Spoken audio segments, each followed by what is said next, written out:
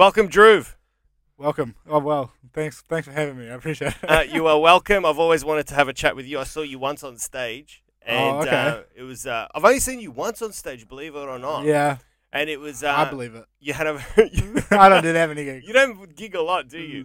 We'll get to your work ethic later. All But right, all your right. material is very deep, and for open micers out there who haven't seen much comedy, go check out Dhruv. He's It's very deep. It's very Patrice O'Neal-y. I got that vibe watching you, and I reckon is he Right. one. I wanted to ask you: is he one of your favorite comics, Patrice? For sure, Okay, definitely. Yeah. I smelt that, but Definitely. I like it when comics go deep. You know, Mhm. I respect Seinfeld, but I like Dave Chappelle more because Yeah. it's just this is what my soul is made up of. Right. Are you the same? Um. Well, yeah. I mean, it's when I got into it, I kind of got into it for the wrong reasons, really, man. Because like I wasn't a funny person. I was never. When I first started telling people, I started doing comedy in high school, and when I first started telling people I want to do comedy, everyone was like, "You can't. There's no way. You're not gonna." I did a gig in my assembly, bro, in front of everyone Yeah. at my school. It was like my fifth gig. I was so cocky. I was so arrogant at that time because I was just I was at the peak of my. I hadn't bombed yet. Were you dying? Did you die in that gig? No, I did good. Oh, you And did good. yeah, oh yeah. So it was, fuck them. Whoever said that you can't gig and you're not funny. Oh yeah, but they didn't understand because when regular people look at comedy, they don't know what it really is. They just say they think it's we're funny all the time, and you just get up there and you just be funny, and then Yeah. you just get up. They don't realize it's all writing. I've been on stage since I was like 5 because when I first moved to New Zealand, I couldn't speak English, so my mum used to make me do poetry recitals and plays and all the time, like since I was like 5. So I've always had a gig coming up since I was like 5. Really? But I hated it with all my heart, man. Well, because you're doing poetry, that's why. I was getting told what to say, and I was the only boy.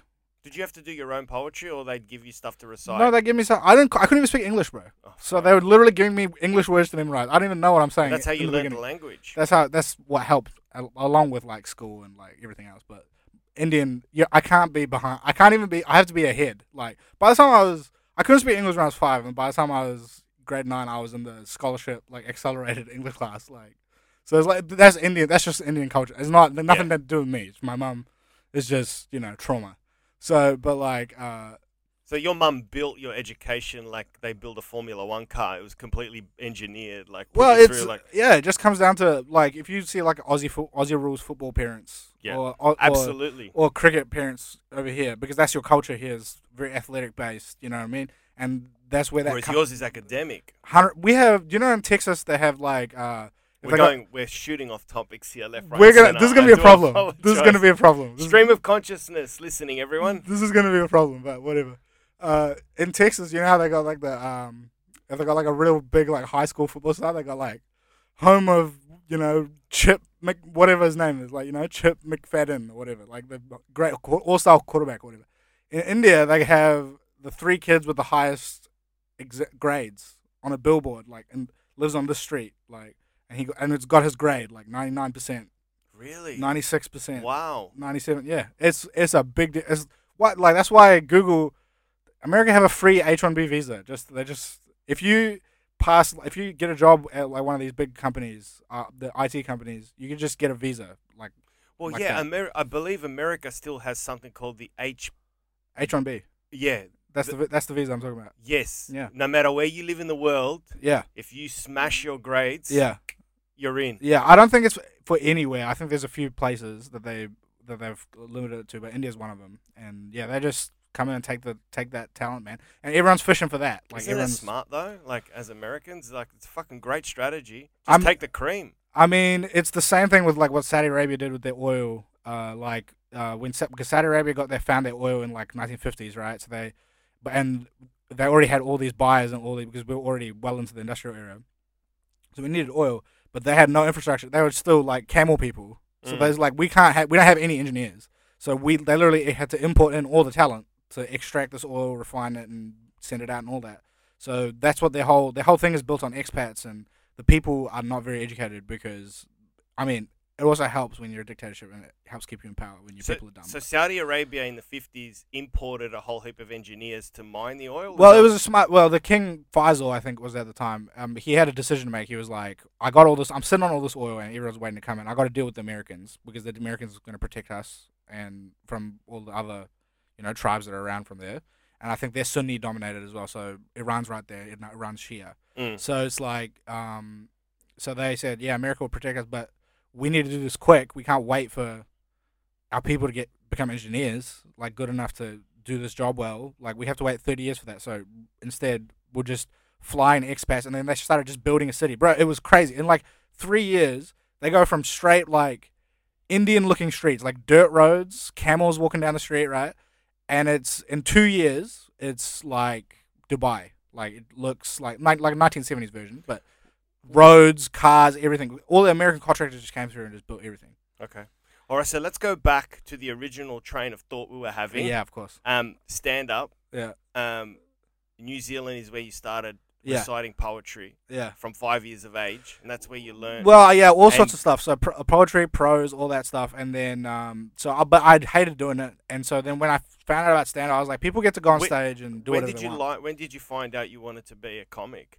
Ooh, not for a while. I didn't really think it was an option for me until I'll tell you what. Honestly, I was always a fan of stand up. I always just loved jokes. Like me too. But did you know you wanted to do it then? Because no, I didn't. I never thought I never thought I was a funny person either. I never, even now, I don't think I'm funny. Okay. I just like. You don't oscillate? What do you mean? You don't have days where you're like, shit, I think I'm funny today. I'm saying, everyone has days where they're on, where you're saying witty things at work or with your friends, and you get up on stage and everything clicks and you say something funny. And then you have other days where you're just, you eat a dick on stage and then you're not really funny and you can't think of anything clever. I think a true comedian oscillates between good days and bad days, right? Right. That's just the law of the universe, I think. You can't be always on. And if they say, oh, he's always on or she's always on, I think it's bullshit. I think funny, I mean, what funny really is, people tend to treat funny like it's a category, like smartness, funniness, athleticism. It's like a category of attributes that you can have. But really, funny is understanding an energy and how to either exacerbate it or break it. And there's a lot of people. You don't necessarily need to be a comedian. I mean, like a lot of people know how to do it. Wait, say that again, because I think that's it's going over my head. Say that again. What do you think funny is? Like funny is like being able to like play an instrument.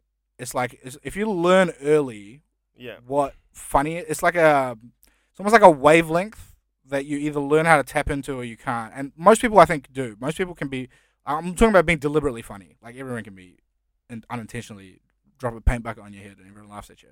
But like, of course, you're talking intentionally funny. Intentionally funny. Like people who are intentionally funny, it's just like for me, why I say I don't think I'm really funny. I think because I love reading. I always loved reading and I always love writing, and I'm just a writer and I just think I understand. I watched it and I was a huge stand-up fan and I loved jokes. I used to always read jokes. You remember in the school like Scholastic, that book catalog thing that you used to be able to. I used to get the joke book every time. Like I just think I liked the joke format, but it changed for me because the thing is, that's what I was initially trying to say, was I'm kind of a fraud with it because when I started doing comedy, it was just my way out of working. Like I just did not want to have 8 hours of my day taken up, and I was just like, comedians get to just work at night, right? Like I was like, oh yeah, people they can just fuck off during the day.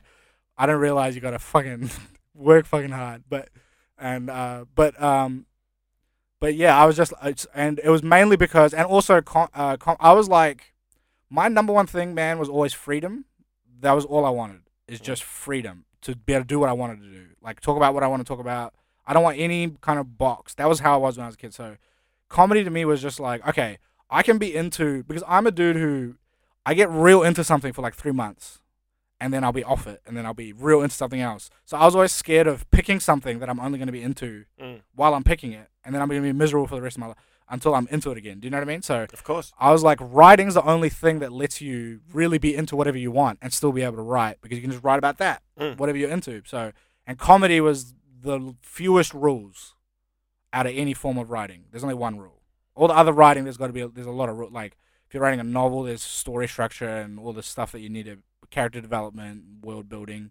You need to really learn how to write a novel or a script or all that stuff, and that stuff's fun too. Can I just press pause there for 1 second? Because when I started stand up, I gave myself one rule, and the rule was you have to get to a punchline within 30 seconds. Yeah. Otherwise, you start getting lost. Mm-hmm. Did you impose those rules upon yourself when you started Yeah. jumping on stage? 100%. Yeah, When because it's almost like a tether. Because Yeah. as an open micer, you need a tether to reality. Every 30 seconds, you hit a punchline. Otherwise, you're just going to fucking waffle on, Yeah. and you are gone. Yeah, and I think you talked about it on an earlier podcast, and I definitely agree with you that you need to learn foundational elements of like writing a joke, and that keeps you to that as well. And Yeah. also, when you start out, if you're honest with yourself, you gotta admit to yourself you have no idea what's gonna work. So you gotta keep yourself open, and you gotta kind of start at zero.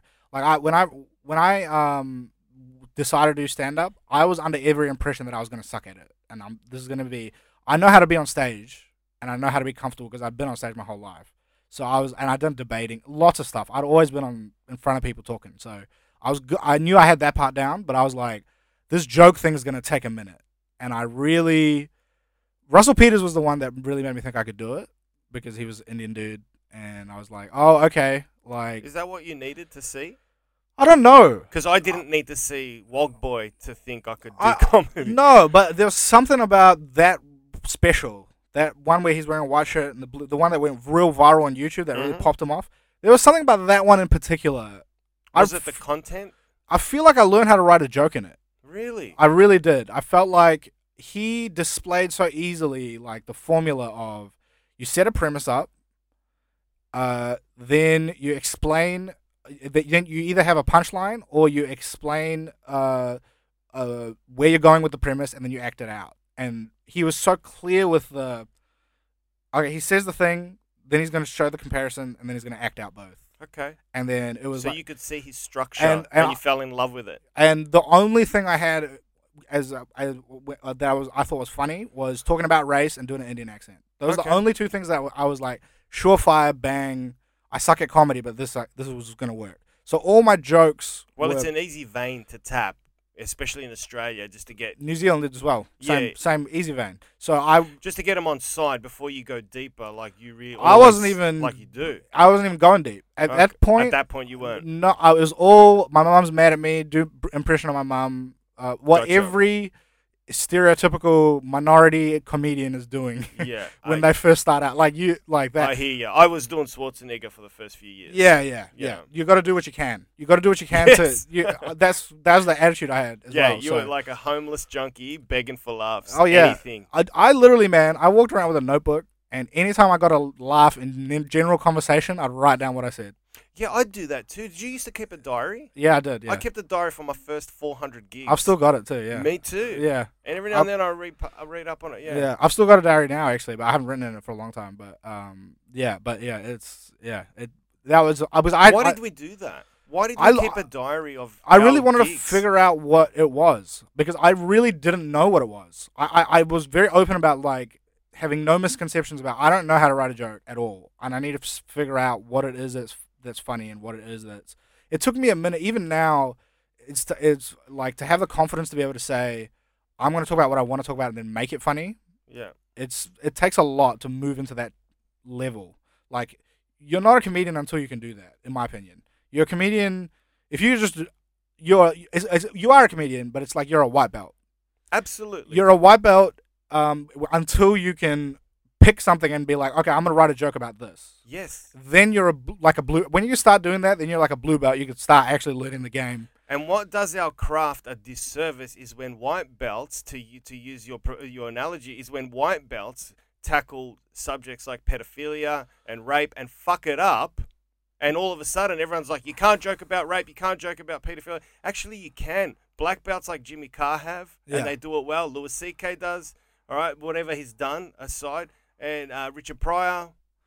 Yeah, but I think audiences can tell. Audiences can tell. Even the most novice person can be like, it's an energy thing. Like, Izzy's had so many mentions on this podcast, by the way. I was just going back through episodes like that. So I'm going to mention him as well. He's a good friend of mine. Yeah, a good Izzy comment. Ali, who was on one of the early episodes. That's Great, right. Great act if you can see him. And great podcast as well. I love history, and I learned a lot about the Greeks and the Armenians. Oh, stay on track though. Yeah, Stay on track. All So right. your performance, your diaries, yeah. Um, No. But, white belts. yeah, me and Izzy, we have this concept where we talk. We talk about the difference between a lot of comedians, even new ones. Like you'll notice this. Some comics, they go on stage and there's almost like a piece of glass in front of them. They act like they're not there in the room. Like it's almost, and it's a weird energy thing that if you don't learn to get past that, you're only going to ever get to a certain level. So what are you saying? You're saying that there's a comedian on stage who is performing their material on autopilot rather than snapping out of it and taking the pulse of the room and being in the moment. No, I think it's a deeper thing than that because it stretches beyond comedy. It's some people act out of how they look doing the thing that they do rather than doing the thing that they do. Do you understand what I'm saying? Sort of. Okay, I'll try and give a real clear example. Are you saying, I'll give you an example if I'm correct. When I first started stand-up, I tried to sound less woggy, and now I just let my voice come out as it is. Exactly. Okay. 100%. I try not to become something I'm not. Yes, and when you're young, it's tough not to do that. Yeah. It's tough not to act in a way that you think you're supposed to, like, that looks right, rather than just acting in the way that the situation requires. Sure, you are what you are, so be right. Be so that. So some comics come in automatically having that. Like from day one, there was no glass there. Because when you do that, when you're always acting in a way that you think I'm acting the right, this looks right, so I'm going to act this way. You're putting so much mental energy into keeping both things. Like you don't realize that there's a almost something in between you and the rest of the world. Yeah. And other people notice it. They're like, oh, this person's not here. Yes. They're like, do you know what I mean? Absolutely. And when you take that on stage, audiences notice that too. And I think that's what gets in the way of people, like you're saying, white belts getting up and talking about stuff, especially young dudes who, and this is the other big thing. Early on, bro, I couldn't go deep because I didn't know anything. I was 18. The fuck did I have? I didn't actually know anything. Yeah, same go here. deep. Like I can't tackle a subject. I couldn't tackle a subject like that. You gotta, and now I still think twice and long and hard before tackling a subject like that. You gotta live. There's a reason why you go back to the history of comedy. There's very few comics that are under 30 that are prolific, that are really good, and even the ones that are, their performances are brilliant, impressions, stuff like that. Yeah, their material is not really like a George Carlin or Louis C.K. like tackling deep, like who poster child for a young comic. I guess would be like Eddie Murphy. Eddie Murphy would be the biggest under 30 comic to make it. Yeah. Like massive. And he's a performative comic.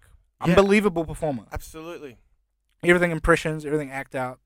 So it's like when you're young, you don't have anything to say. I think a stand-up can be compared to like a good red wine. It gets better with time and age, and I have no issue being in a green room as a 57 or 58-year-old man about to get up on stage. I won't feel like I don't belong with a bunch of young kids in the green room going, who's this old fuck? No, I've been around a long time. I've got some shit to say. Right. So I don't think, because I remember having this conversation with Paul Sharplin, who's in his 50s, and we sort of talked about a similar subject matter, and I'm like, dude, it's a great age. You're fucking refined. You're old. You've been there. You've done that.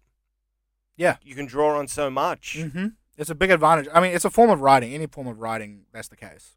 I mean, writing is literally putting your ideas. You got to have some ideas. You gotta have something there. You gotta go through some shit to get that. No other way to. You gotta see some shit to be able to say some shit. Like you gotta. Yeah. Take a drink. Cheers. Take a drink.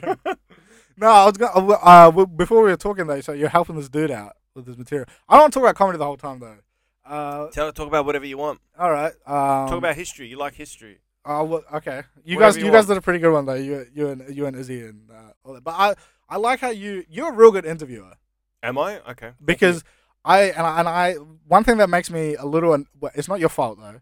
Like in my favorite moment, this is just a subjective thing, in my opinion. But when I'm watching your podcast, people will be talking and they'll be talking about something, and then you pick out something in what they say, and you're like, let's dig a little deeper in this, and they never follow you. They never follow you into like what you're like Matt O'Neill. I think he was talking about he was like, and you were like, why do you hate it though? You kept bringing it back to that, and he never answered you. Like he got away with that because maybe he can't answer it. That's what I'm saying. Maybe it's a feeling you get. That's what I'm saying. Maybe that feeling of jumping in a car in winter, leaving your family, driving across the city to an open mic where there's 7 people. Maybe you can't distill that into a word. Maybe it's the feeling. Maybe that's why he hates stand up. That's why I hate stand up in fucking June, July, and August. It's so fucking cold and it's full of shitty open mics and there's not many good gigs. I don't know. Yeah, I mean, I'm in a weird place with stand-up right now. For me, man, just never give up, man. I know it's like I'm in a difficult. Look, I'm in a difficult spot with stand-up at the moment as well because of the ever like the perpetual lockdowns and the fact that my diary keeps getting wiped out with paid work and I'm stuck in open mics. I'm not bagging open mics, but I feel like I'm going back. It's almost like you're playing AFL and now you're back down to like open mics and it's tough. Yeah. You want, I built up years of experience to play in rooms that have 40, 50 people during the week and 200 on the weekend. And now they're gone. And I don't have any problem with publicans because they're like, we can't. It's 1 person per 4 square meter. It's not economically viable to have a stand-up show. So the show's gone. So it's tough, but I said to myself the other day, just keep gigging. And that was the late, great Dave Grant who said that to me one day. He goes, never stop gigging, bro. Just never stop gigging. No matter what's going on in your life, find the time to just touch it at least once a week in the darkest moments. Yeah. Just keep doing it a little bit, just to register a pulse so that familiarity doesn't escape you. Yeah. Yeah, no, for sure. So why are you in a dark place with stand-up? Oh, it's mine's more from a material standpoint. Like when I got into stand-up, one of the main driving reasons I got into it was because I felt like my biggest driving thing in life was to figure it out. I just wanted to know, like, what was going on. Like, what do you mean? What was going on? What's the point? What's the point of stand-up? Of life. What's the point of life? Yeah, what's the point of life? What is the point of life? What is it? I mean... Is it hedonism? No, I don't think so. Pursuit of happiness? I don't know. What is it? The meaning of life? Yeah, do you know what the ancient Greeks think the meaning of life is? What the ancient Greeks think? The ancient Greeks defined happiness as a pursuit of excellence in something you're good at, but giving back to the community as best as you can in your own time. Yeah. Something like that. Well, yeah, I mean, happiness. Yeah, I mean, it's a you can't pursue happiness because it's a relative concept. Yeah. You're always going to be sad or happy relative to being less sad or less happy or more happy or less sad, whatever the case may be. But I was more like I think the meaning of life is to see and to show. That's why I think the purpose of life is. The purpose of the universe is not just life. Everything. To see and to show. What capacity? Go deeper. I'll get there in a minute. But do you want me to talk about the comedy thing, or do you want to just get into this? Yes, please. Whatever you want to get off your chest first. It's nothing I really want to get up.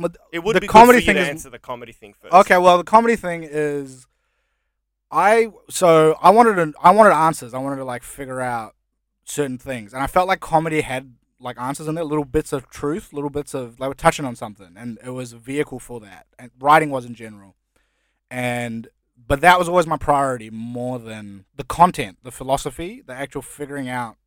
Do you mean by writing stand-up, you will attain what your meaning of life is through all the material you write? You'll be able to step back and look objectively and go, that's my meaning. That was my rationale. That was my plan. Yeah, that's good. That was my vomit it all out. Yeah, and sift through it and just be in that soup, because I felt like that's what comedians were doing. Like be around people who are doing that. Yes. And when I was young, that's what I thought it was, and in general also just being in a writing. It extended out further than comedy, like it just in general, just to all writing and stuff like that. So Ralph Waldo Emerson was a big hero of mine. Like, so lots of like just thinkers, philosophers.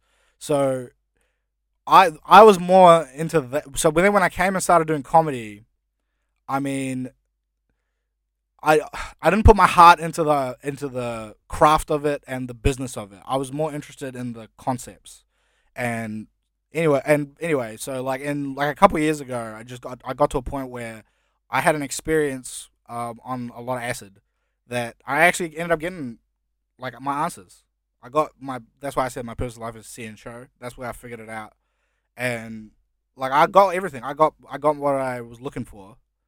And when I started doing comedy, I was able to be honest because I could just keep getting up there and questioning, because that's what comedy kind of is. It's questioning and putting your pain out there. Why? Why the fuck? Like, it's that.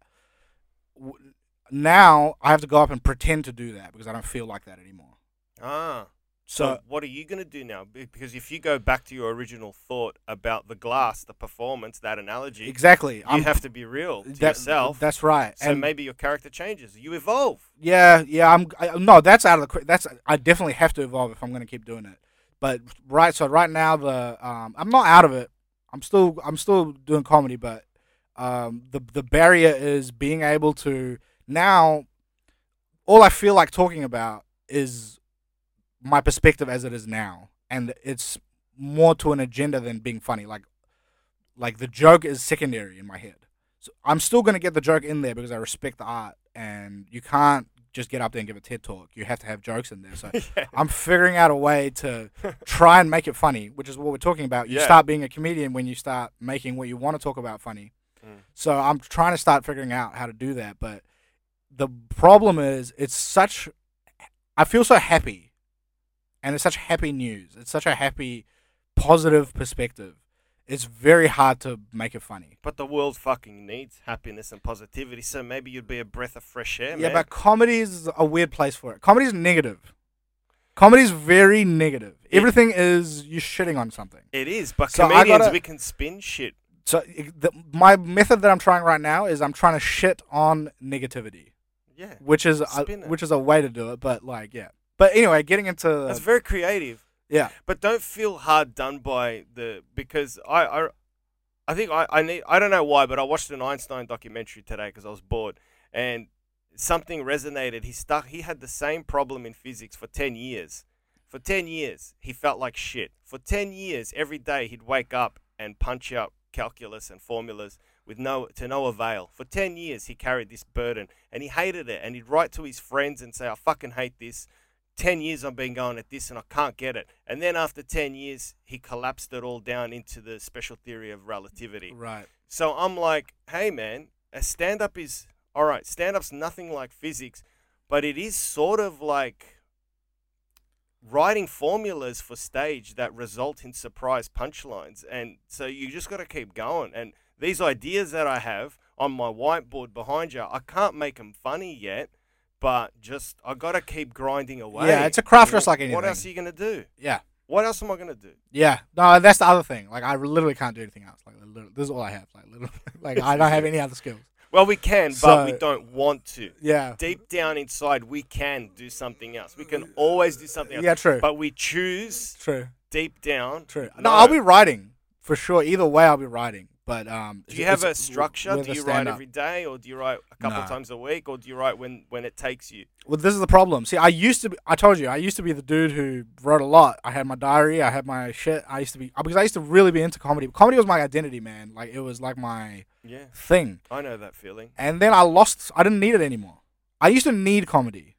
And what made you not need comedy? I got what I wanted out of it. Not out of it, but I got the real goal of what I wanted, I got that. And I achieved it. So okay. So the wanting part, or the grinding in misery that you just explained of Einstein, like, I'm finished. Like I got that thing. So it's more like, how do I spend my time now? Like, basically, like, yeah. And what's the meaning of your life? You said see and show. What is it? Purpose of life. Yeah. The purpose of everything, the universe. The purpose of the universe. Yeah, the purpose of the universe is wow, to see and show. that's fucking huge. Yeah. What is its purpose? Yeah. It is, yeah. What is The it? physical universe is to see and show. Yeah. What's see and show? To reveal itself? Yeah. Show itself what it is? What, in the form of like particles and I mean, this is the best. fields This is affecting fields? it's hard to wrap your head around a little bit, but it's a simple thing, but it's a little bit hard to understand. But this is the best way I could put it. Nothing and something are not opposites, right? Like hate and love, or sound and silence, or light and dark. They can't be opposites because they occupy the same realm. They have to, as soon as one comes into the existence, the other one has to be, because it's all relative. So in order to say silence, you have to have sound to be able to say that, because silence is the absence of sound. Okay. And sound is the absence of silence, right? So when you have that that duality that exists everywhere in this, the only thing you can't have in this physical world is everything together. Yeah. Light and dark, sound and silence, infinity, no time, no space. Like, this is the word of finity. That word is infinity. So that has to be death. That's the other world. And that has to be one, right? Because that's the opposite of breaking into many. One is the only thing. Like, how I can define myself is that I have a locus of sight, which is in here. The reason I can see my hand is because I'm not my hand, right? I have to not be my hand in order to see it. Mm-hmm. If I'm me and my hand, I can't see either. So as everything, which is the one, the everything, the death world, you can't perceive anything. That's where awareness lives outside the bounds of separation. It's completely together. So that thing can't see or show, because you need separation to be able to see or show. Mm-hmm. Hence the duality of this universe, which is the universe of being able to see and show, which everything is doing. That's going to be hard to get into a punchline. Yeah. No, that's why I haven't even attempted that part. No, yeah. Great premise, but fuck, that is hardcore. Yeah. But yeah, I know. That's actually easier. What me and Izzy have found, because Izzy's kind of on the same lines, but he loves jokes more than me. He's better. He's a better comic, and he's in a better position than I am. But the part of explaining this that I've had was I'm like busting to talk about this all the time. Like I find it tough not to talk about this, like, to other people all the time. Like, it's always on, and so. But what I've found is people are always interested in that part. What I just explained to you now, when I try to explain stuff like that, or when I try to explain the wonder part, or the karma part, the way that time works, or things like that, people are very interested. It's like a physics documentary, or it's people are interested in the magic and the wonder part. The part that they get mad at is when it's like, what that also means, what I just said, is the experience of suffering or the experience of death, they're all not real. And so the fact that 90% of people take their actions to avoid death or to deal with it in some way, it's a bit jarring for me to just be like, suffering's in your head. It's like the total opposite of that mental health thing that it's pushing. Like, you know what I mean? Like, of like anxiety, or where that it's coming from. It's all coming from you. And it's a hard. People get disturbed by that. Like, I'm trying to follow you, but at the same time, it's difficult to say that suffering's not real when it's all in your mind, right? You produce the suffering, right? Mm-hmm. Is that what you're saying? But it's hard not to, because, I went to a funeral today, and, that funeral presented itself in my mental state, and that made me suffer. So how can I detach from that? If I detach from that, I'm not human. Like, the part that people struggle with is the suffering's there for a reason. There's a reason for suffering. This is the thing that I like. Whenever people get mad at something about the world, like, there should be no hunger. I'm just letting you know I'm no good at philosophy. It does my head in. I'm no good at it, so keep going. It's alright. It's alright. Yeah, my brain smokes. It's all good, bro. But like,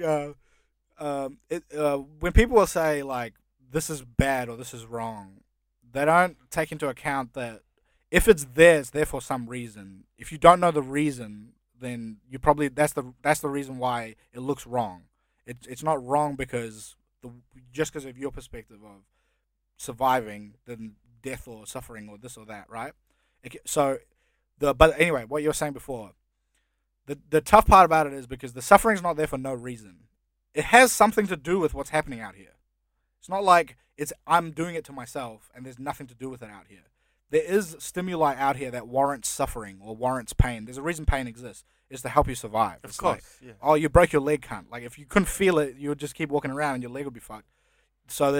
But the extent to which you suffer it is in your control. You can minimize it down to the pain signal. That's what it is. Or you can extend it to what it's taking away from you, your ability to walk. Or you can extend it to not being able to do some activity that you like doing. Or you can extend it to the degrees of loss you can extend or minimize it's down to your perspective. So I could be shifting gears here, but do you believe that there are actual people that can block pain and you could stab them and they just choose not to feel that pain? Well, yeah, I mean, different people can bear pain. Like, even like athletes, if you got adrenaline going, if you can get your adrenaline going by yourself, like, there's a lot of ways to do it. And then there's people who just literally train to feel pain all the time and get used to pain. And there's a bunch of ways to do that. I don't think that's that hard to believe. It's not like mystical. I don't think everything's learned, everything's trained, everything's like there's a big boundary of what's possible. I think, but everything that's I don't think there are special people. I think people lives are really guided just by what they want. That's really it. You're gonna get what you want. You just gotta ask. You gotta be how happy or sad you're gonna be is how honest you are with yourself with what you want. Like, if you think you want this and you keep acting to actually get this and you're not going to get okay, let me put it this way. I think I agree with what you said before about you will get what you want in life if you work for it, because I do believe that there's a reason road rage exists, because at one point in time on this planet there was only 20,000 of us. So we are the generation of after me, not after you. It's fuck you. We have this drive to go and get what we want out there and be selfish. That's what works though. That's the system. That's what works. That's survival. It's always been that way. Yes. There's been no generation that's been after you. It's always been after me, because that's what works. Because if I get through, it's because it's bigger. We keep thinking about things as individuals, right? If you look at really the span of time, we're like a bacterial blob that's moving and keeps losing cells. It keeps losing me and losing you, and new ones come in, and it grows bigger and grows smaller, and that's really what we are. And these countries and names and things that we put on, they're very small windows of time that we're just taking a photo of and being like, that's India. It's been India since 1947. Before that, it was something else. Yeah, After that's right, it's going to be something else, right? Yeah. So, like it's that flow, that's really the driving mechanism of survival that we're all operating under. Our individual survival is really only just to maintain that one. So each one of us that succeed and have kids in a way that they can have kids, and they're the ones that are going to last. And they're the ones that can last, so they're the ones that should last. That's the way the nature works. You know what I mean? So it's like, and throughout all this, like, if you think of any negative connotation, it's all got to do with death. Oh, it's sad that people have to die, but like, it's such a natural part of there's not a thing in the world, a life form, that doesn't have to kill what it eats. There's nothing we eat that we don't have to kill first, other than milk and eggs. And milk comes from an animal, and eggs could be an animal that we're eating, right?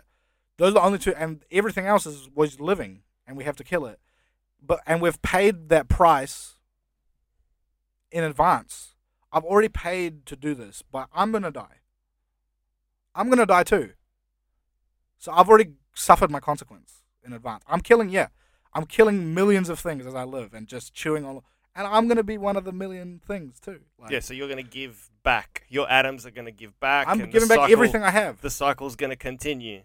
Do you know what I mean? So it's a, you know, it's a. I don't know. I can't remember what the initial question was now. Either can I. But But it's a yeah. zen place to be. Yeah. I agree with you. Yeah. I've often thought that, especially with talking about the universe before. One thing I learned about the universe studying from an armchair perspective is that we are very, very, very irrelevant in the grand scheme of things. I think we are. From way back when they put the Earth at the center of the universe, where it was demoted that the sun was the center, and then we were the center of the galaxy, and then we found out we weren't the center of the galaxy. We were on the outer suburbs of the galaxy, and then we found out we're part of millions of other galaxies. And then there's this superstructure called the universe, and now they're saying that there's multiverses where there's billions and billions of universes all exploding and coming into being right now as we speak, dying, being born. There's this enormous irrelevance. Like, it just makes me sink into my couch. But then at the same time, I spring out and I'm like, oh, well, fuck it then. I'm irrelevant. We're all irrelevant. It's just a shit show. And then it's like I'm reminded of Bill Hicks. Just go out there and have fun. It's just a ride, man. It doesn't really matter. I was at a funeral today.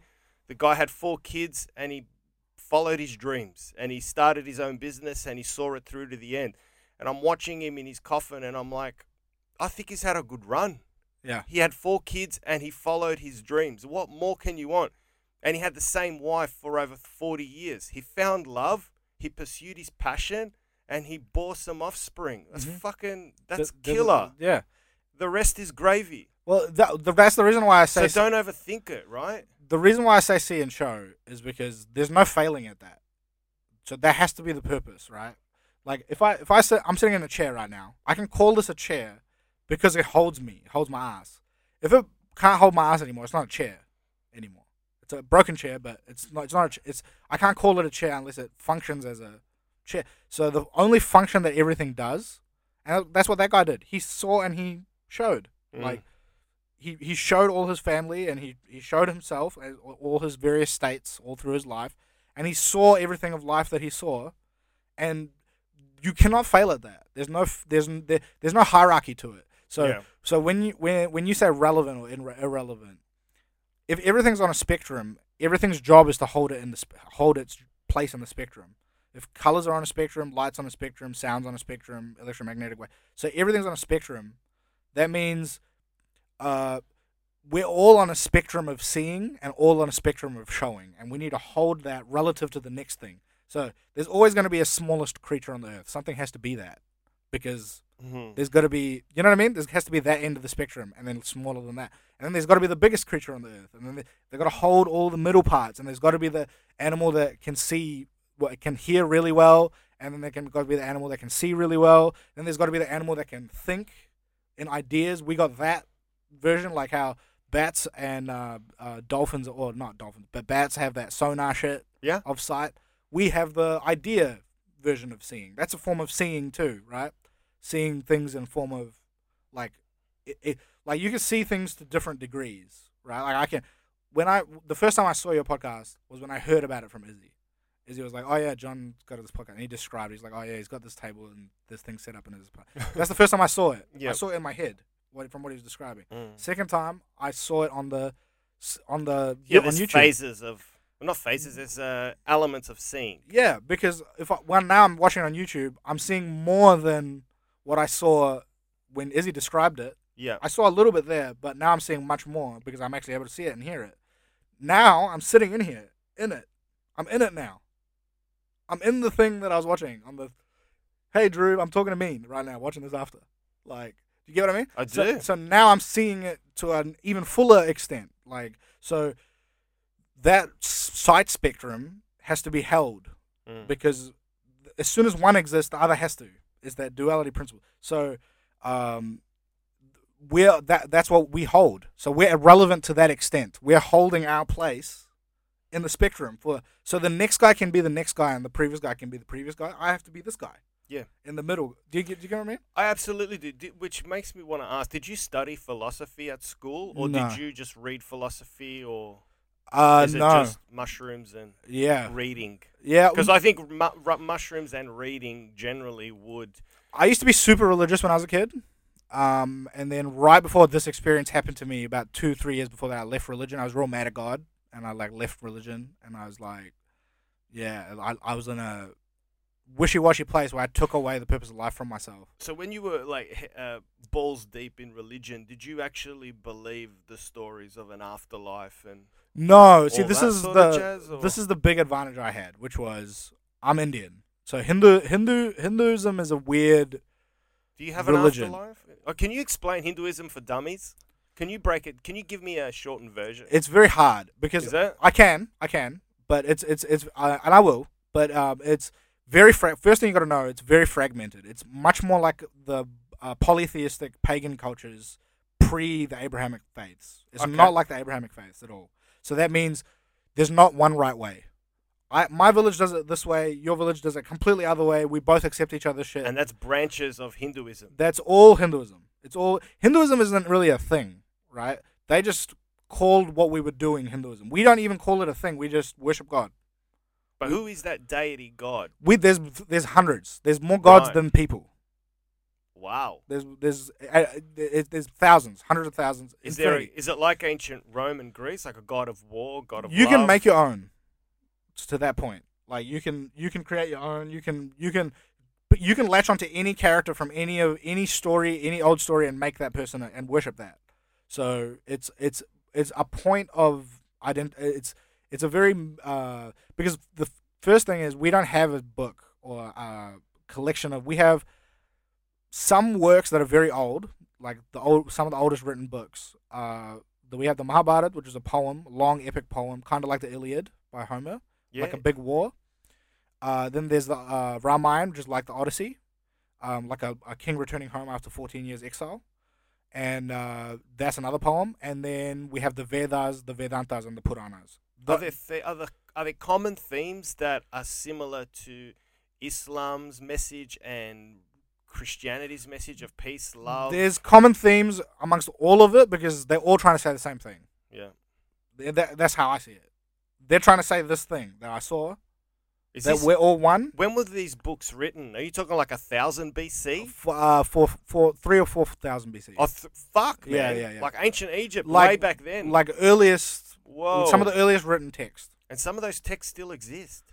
Yeah. Oh, Wow. they're all. I mean, they've been rehashed, and it's just a very popular cornerstone of our. So those texts they get interpreted by different areas, and that's what becomes their culture. So it all. And that gets the interpretation of those books, which are stories about war, returning home from war. Those two stories. There are two stories in their And own. those They're one themes- story each. They're just.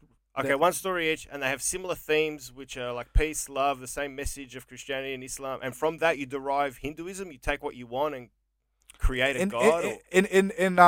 There's a lot of interpretation as to what those two books are trying to do. But my interpretation, I used to read them a lot when I was a kid, and this is my interpretation: is the Mahabharata, which is the book that's set a little bit later, and it's about the war. That's a book that's supposed to get you to enlightenment, or be describing the nature of the universe. It's the see and show book. That book is showing you that it's see and show. And what does it say? It's just a story. nutshell? It's a Or story. just- It's a lot like the Iliad. Okay. It's the Iliad is the entire Greek world meeting in one war, right? Yeah. Troy and Greece on Yeah. either side. The Mahabharata is the Kurukshetra war, so it's a kingdom divided into, and every king in India lines up on one side or the other, and they go at it. And it's a leading up to that, and Fucking that Game of war. Thrones, man. Yeah, it is basically. So, or Dostoevsky's that War and Peace book or whatever. Tolstoy. Yeah. Oh, Tolstoy. Sorry. So the Ramayana, which is the other book, that one is about how to live a productive life, like how to be a good man.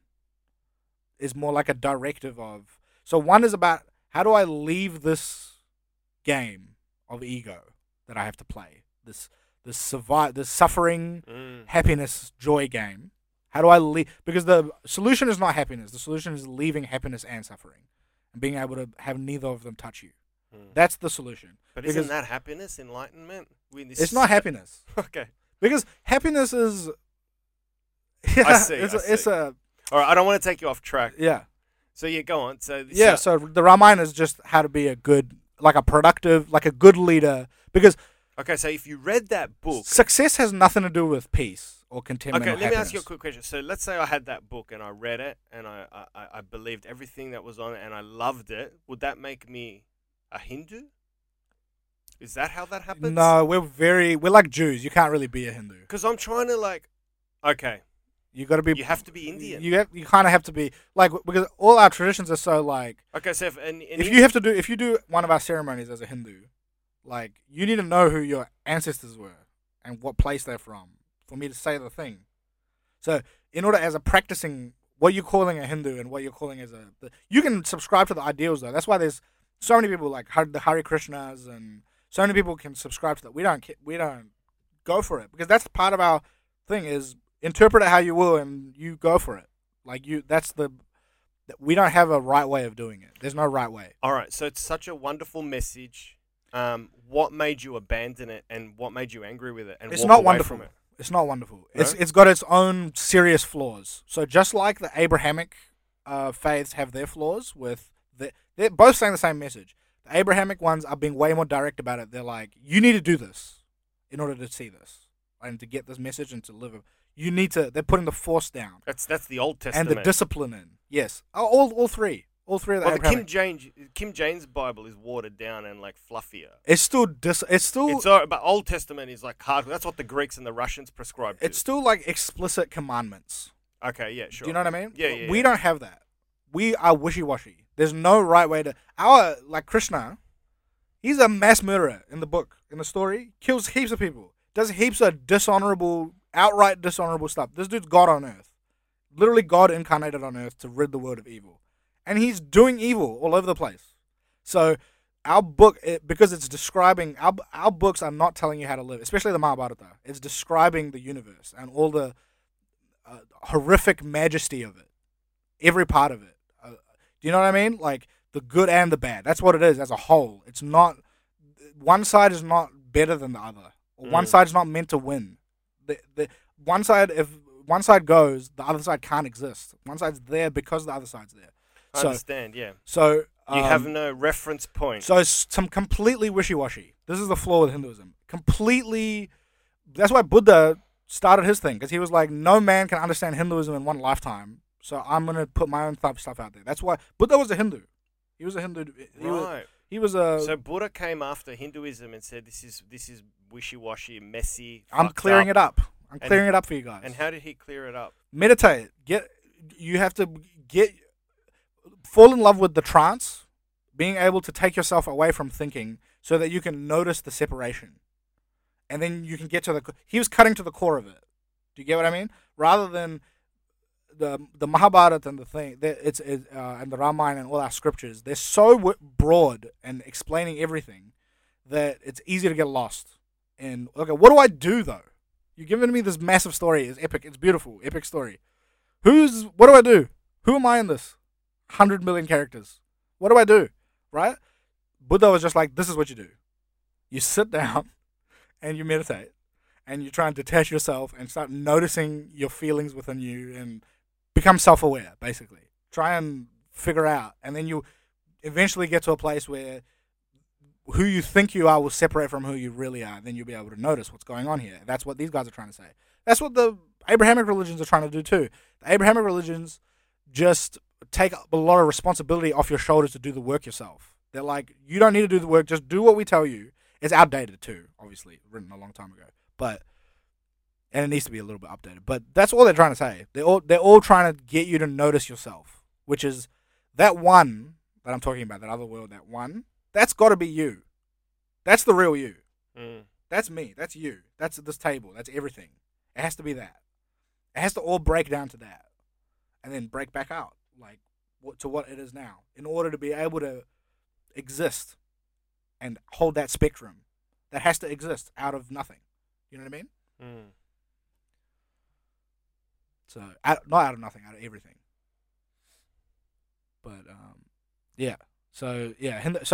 But your question was, so what made me lose it? I was mad because, man, I believe I was into Hinduism just the same way anyone's into their religion. So I thought God was looking out for me. I thought God was Like if I pray to him, he'll give me what I want.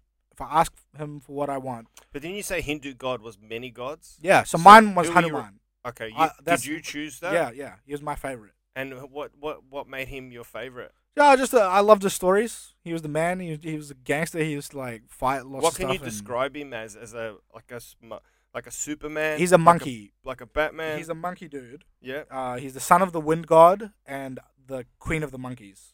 So So he's a monkey, or does he he's take half monkey, half man. He's like a man with a monkey face. It's like fucking Planet of the Apes. But he's jacked. Like he's got like a pretty He's human body. jacked. He's got like a human body though. He's like Alright. super strong, jacked. Yeah. He can increase his size at will, and he can increase the length of his tail at will. He can leap vast distance. He's like a superhero, dude.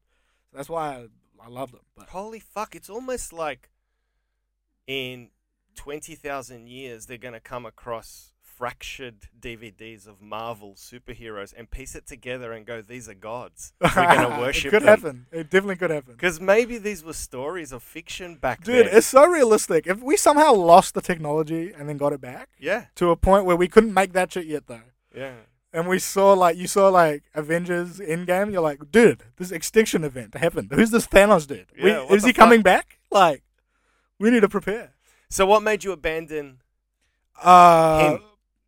What's the god's name? Sorry, Hanuman. Hanuman. What made you abandon Hanuman? Well, it was not just him. I mean, I didn't only believe that he's the main thing. He was I was a devotee to him specifically because he was the qualities that I wanted to embody. I wanted to be strength. He was a talker too. He was like he could convince. He always told the truth, but he could convince you of anything without lying. That was what I liked. Yeah, sure. And There's no deception. no deception, but he'll speak directly to your heart, and he can get you to be with his cause. So like, and he's just strong and loyal, and so I wanted all these qualities, so that's why I picked him. But I still accept the entire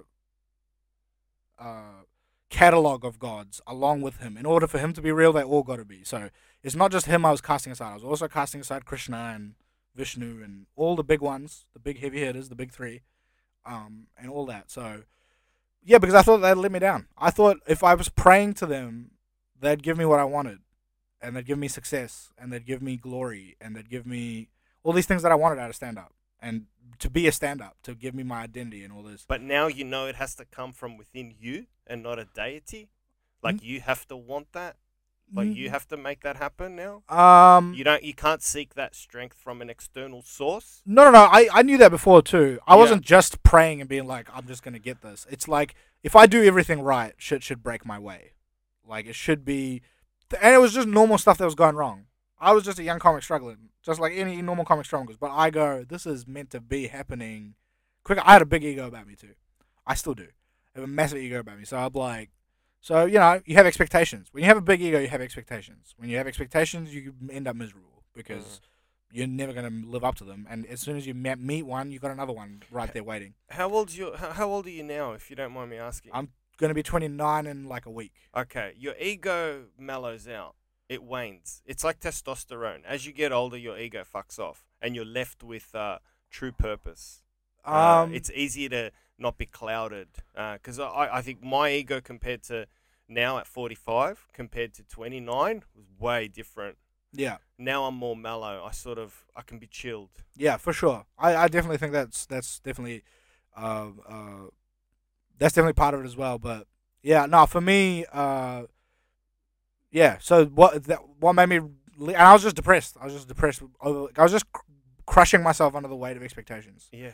So I was just depressed, and that's when I left. And that's around the time when I met Izzy, and we started really going, because he just left his religion as well, and we started really going deep into talking about what we thought the meaning of life was, and there was a few figures that we were clinging onto. We were listening to a lot of Alan Watts or Eckhart Tolle, or there was a few Sadhguru. There was a few people in India that we were clinging onto, and there's a few people that we felt were talking about something similar, even though from different backgrounds and different walks. Don't you have to, when you ask the question, what is the meaning of life, don't you have to be careful of that question because it hasn't been specifically defined? Don't you have to give more details when you ask? You can't just throw that question out. Sometimes you can have a shit question. For example, if you're on the North Pole with Santa Claus and you ask Santa where's north, Santa's going to go, there is no more north. You can't go more north. Your question is stupid. Right. You are north. Anywhere Santa points is south. Right. So the question is stupid. So when you ask what is the meaning of life, if you bracket it in terms of biology, it's something like survival and procreation. If you bracket it in terms of the pursuit, do you know what I mean? You've got to give it more parameters. Yeah. So, first of all, like it's when I say the meaning of life, it was questions in that it was questions in that neighborhood, and ultimately it leads you down to a question of the what is the meaning of life question is really who am I in disguise? Who am I is the question that you're trying to answer. Yeah. That's a great way of looking at it. And that's what that question is boiling down to. What is the meaning of life? And the actual question that I asked on the day that I got the answer, or what I feel was the answer, and I got what I was looking for, was what is want? Because what actually happened was I was real depressed. I was holding 4 tabs of acid for John Doe. And I was just like, I'm not doing. And I was just at a point in my life where I was like, bro, I don't know what I want anymore. Like, I really don't know what I want to do. And John was like, yo, bro, just take that acid and you can replace. Good on you, John. Yeah, and like you figure it out, meditate on it. And so I literally took a piece of paper out and I tried to meditate on it. And I just started thinking, what do I want? And then I was like, what is want? What is want? What is that? What is that thing that keeps coming up at me all the time? Like this and that, for every little thing, not even the big things, like the little things constantly, right? Then I'm like, then that took me to who is wanting? Like, who is that dude? Because it's not me, because he's asking me. So it's your So ego. it's obviously not me wanting. It's this dude who's keeping on asking me for shit. Yeah. And then I realized that's not me, that dude. And then I noticed the real me, and the answer came to me. That's when the answer came to me. So, yeah, and yeah, that was the question that led me to. But what I was saying before, the meaning of life, how I was able to reach it without context. Okay, so survival is not the meaning of life. Survival is the vehicle. If you ask me, like, what's the meaning of life to a biologist, yes. in that context, yeah. I would say, well, survival or, procreation. And yeah. To me, the reason why I say what I say is because if I can keep putting a Y to it, then that's not the end. I can't put any more Y's to see and show. Why to see and show? Because you can't, as everything, you can't see and show. Full stop. There's no more Y after that. For me. Do you know what I mean?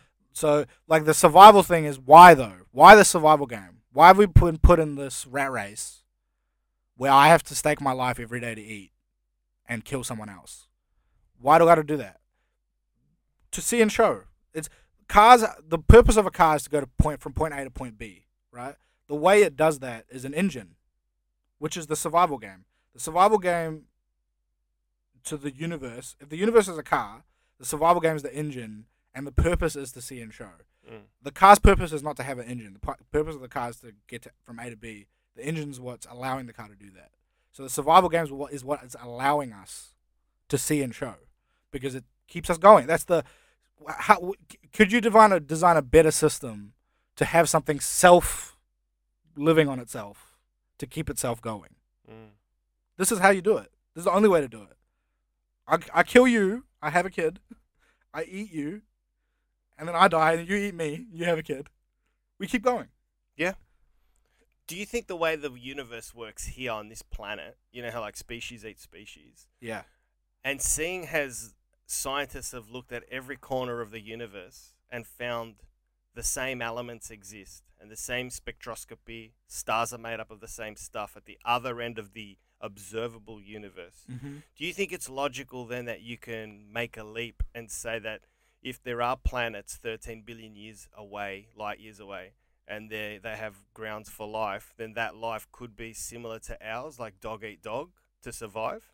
because the elements of life are there, the same as here. It's like just crossing the street and looking at a pantry. Yes. You see the same atoms, Yes. the same ingredients in that pantry as you have. Yeah. The only way logically speaking, the only way it wouldn't be able to work, it wouldn't work like that, is if whatever's creating the energy that powers this thing is limitless, and then I don't have to worry about killing anything, right?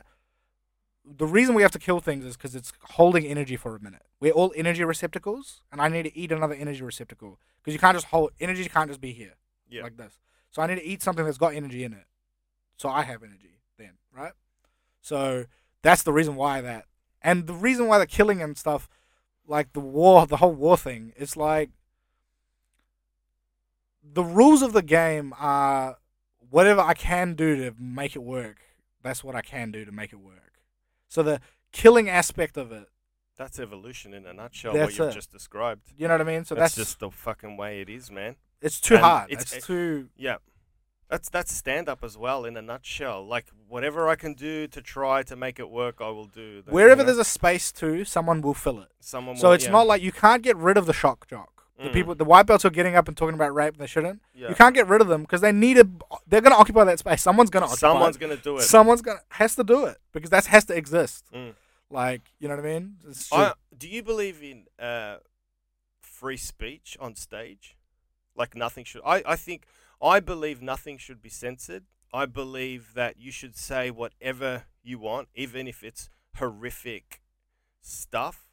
But I think you'll be found out by an audience that just won't laugh, and then the promoter will go, "You got no laughs, get the fuck out of here." Yeah, that's it. That's the nature. There's only one rule in stand-up. That's why I pick stand-up. Yeah, only one rule is be funny. That's why I love stand-up so much, because I can talk for 30 seconds. I know if I hear a laugh, I'm not crazy.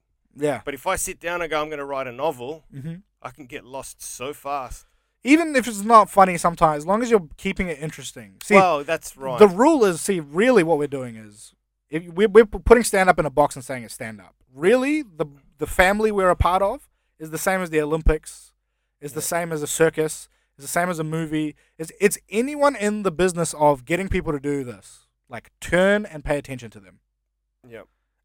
And being worth turning and paying attention to. Enough that it's like, enough people are doing it that I'm paying money to pay attention to that thing. Yeah. So, funny is really the rule to make it comedy, but really, as long as you're up there, that's why Hannah Gatsby, I have no problem. Like, whatever you're doing to get people to turn and pay attention and look over there, and not be like, fuck, you made me look for that bullshit. If they're going, oh yeah, you made me look and I'm happy I looked, more power to you. That's you winning the game. That's the game. I couldn't agree more.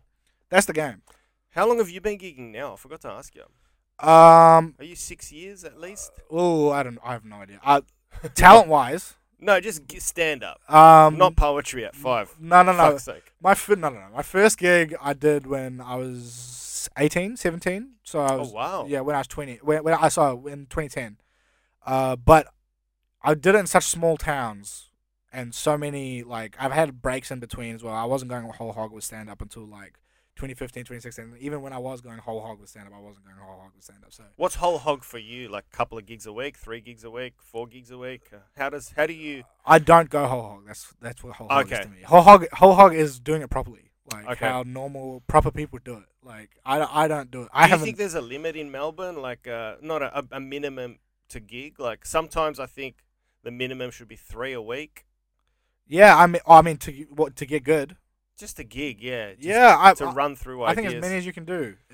Oh, absolutely. But when you can't, because we're all human and we've got other shit going on in our lives. Yeah. I try like 3 and... I mean, you're going to progress at the rate that you do the gig. And then there's also a point where... There's also quality over quantity. Yes. Because I was in London for a stage and I tried an experiment where I gigged every day for 6 months.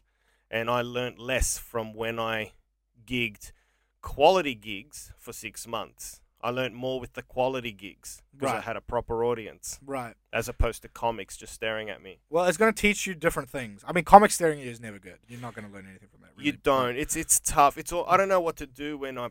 Like, this could be a question for everyone. Like, what do you do when you're in a room and you're about to go up on stage and it's just comics I think you should just go off on a stream of consciousness or a topic that you've been thinking of talking about, but you haven't had the balls to.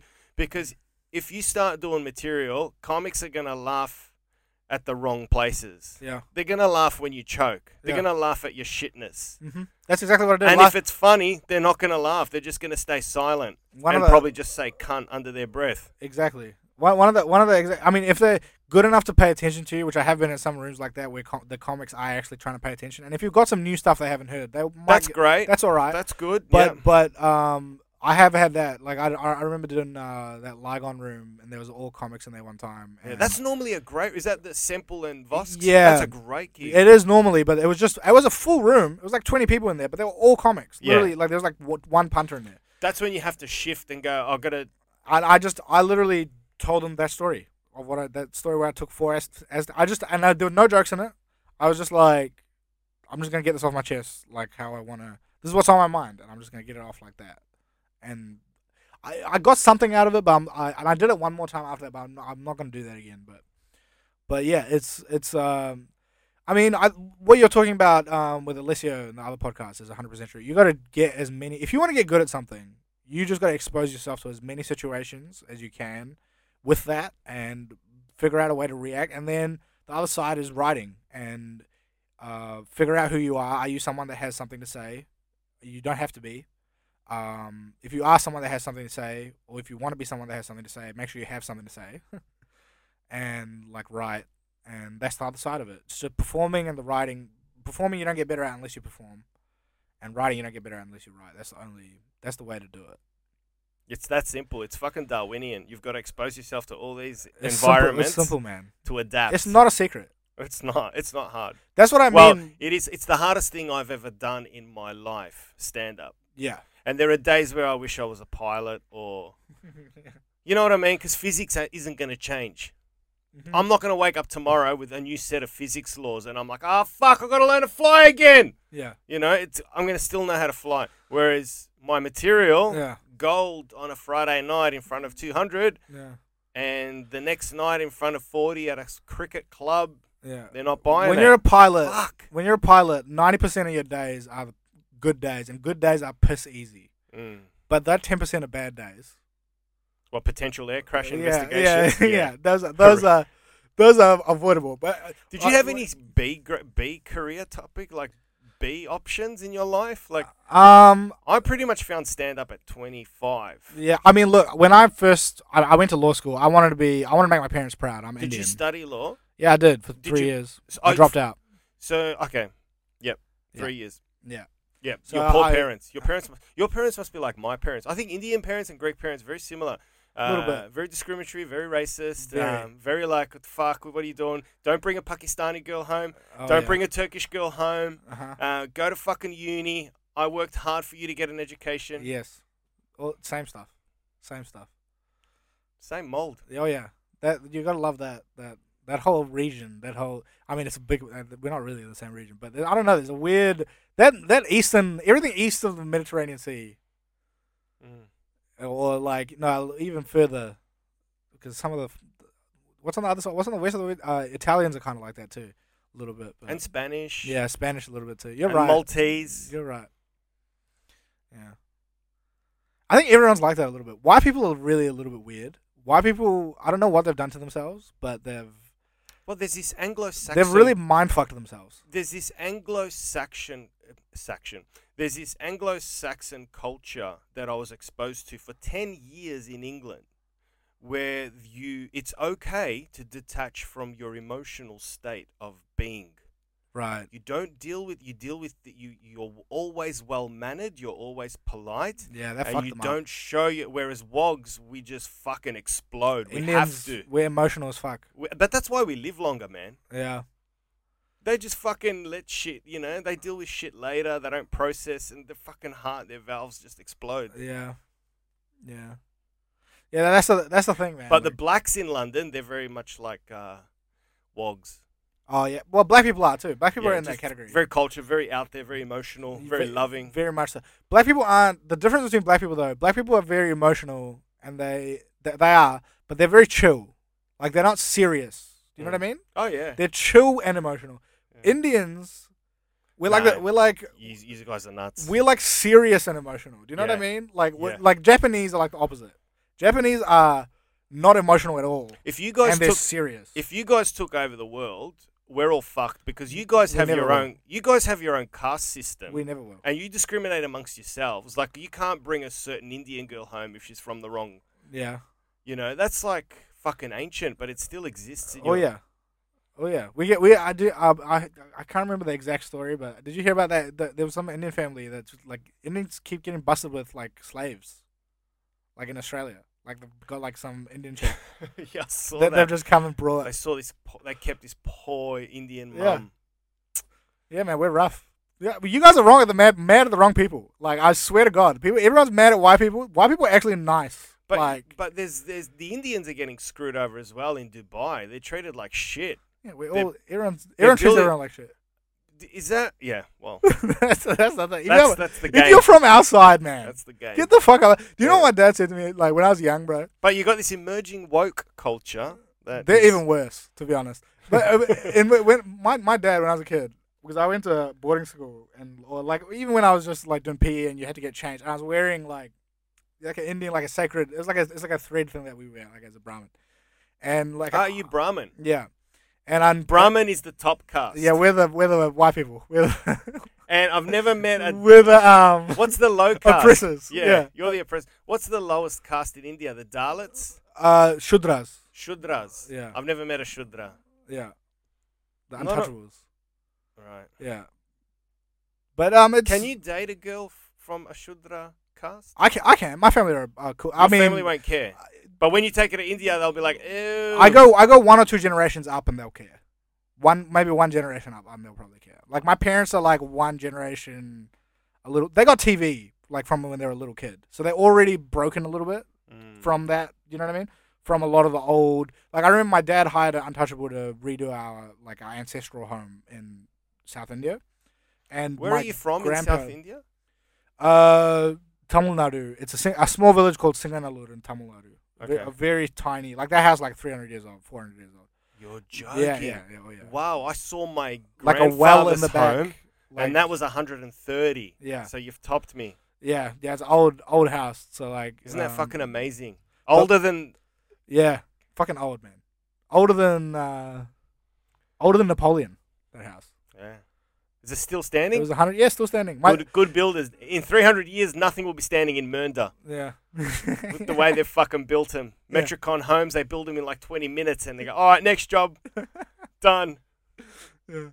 Yeah, but so, but like in India's it's so my granddad moved from South India to Mumbai when my dad was a kid. Oh no, not when my dad was born in Mumbai, so when he got married or before he got married. So yeah, but India. What were we talking about before? I can't remember, but I just started exploring India Yeah. because I've never been, but it fascinates Oh no, the me. cultural thing. We're emotional and stuff. That's what we're talking about. Yeah. Yeah. I think But yeah, Anglo-Saxons we're are never colder. taking over anything, bro. We're not taking over shit. We're too lazy. India's never taken over anyone. Never even tried. But you won't. You're pretty. We already got everything. We're too lazy.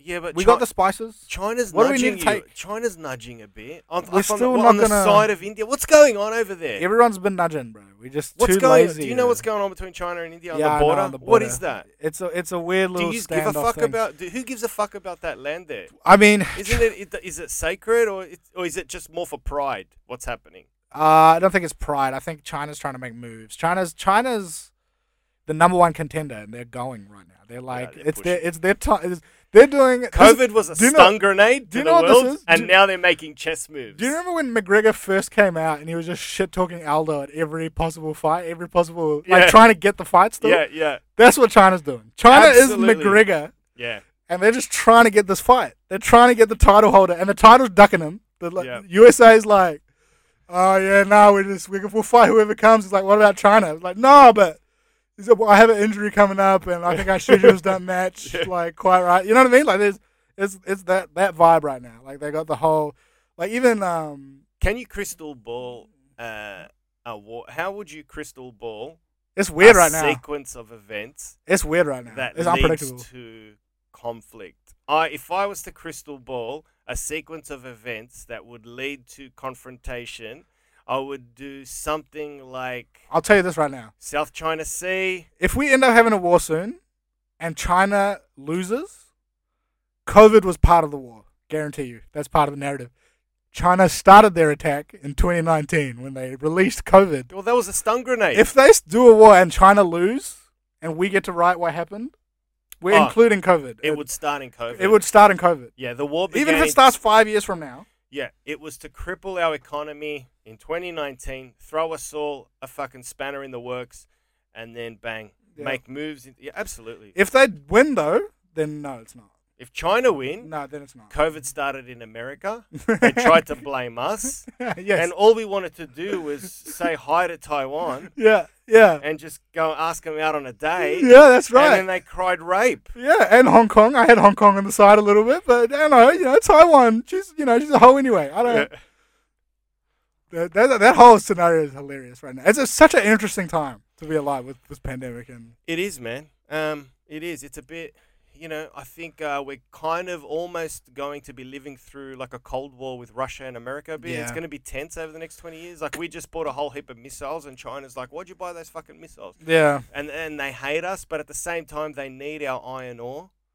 And they're buying up all of our iron ore because we've got the best iron ore in the world, and they're fucking going for it. They're buying heaps of it, man. My dad's an engineer, and his biggest pet peeve is how Australia just sell all that. They just extract natural resources and sell it, but rather than tell your dad a little fucking 1 minute economics course, supply and demand, Dad. Look how much money we're fucking making. Yeah, no, I know, but if we, because they can't. China want to go to Brazil, but Brazil are like, yeah, we're not ready. No, but if we built the infrastructure to use all the material ourselves and have the manufacturing here, then we could get off the tit of China. That's his point. Okay, sorry. To get off the tit of something else, to not require the buying power, right? It's a self-fulfilling thing as well. Like, if you start bringing the infrastructure here, you're going to start needing to bring people.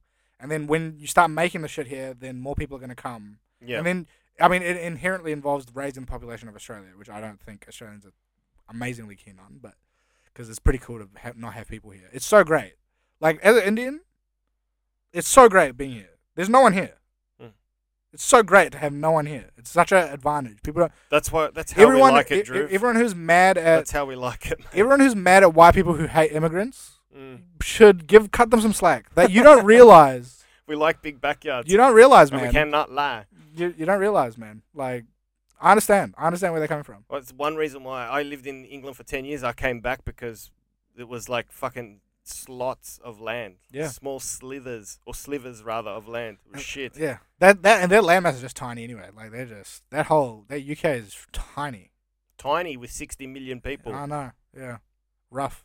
There's 25 million people here, and it's ridiculous. Huge. No one here. When did you leave? Oh, you left India as a baby. No, when I was 5. 5. That's why I couldn't speak English. So. Yeah. Yeah. You don't remember anything? 5, 6. Yeah. Oh yeah. You do? Heaps. Yeah. Heaps. Yeah. I've gone back to India quite a lot as well. But yeah, I remember quite a bit from before. Are you connected to India? Like, I'm connected to Greece spiritually. Like, I think Australia is my father, Greece is my mother. If that makes sense. Not in that way. I'm not connected to anywhere. Like that. When I moved to New Zealand, it killed me over that. Because I was like, when I got there, I remember I went to my first year of school. I could barely speak English, and they took me to like an Easter parade, and I saw that. You know when they take you through the whole Jesus thing, and he ends up on the cross at the end. Yeah. And they had actors playing it and everything. I was like, what is this? I'd never heard of any of this before. Never heard of Jesus. Nothing. Wow. Of it. Nothing. For me, I'm still in Hindu world.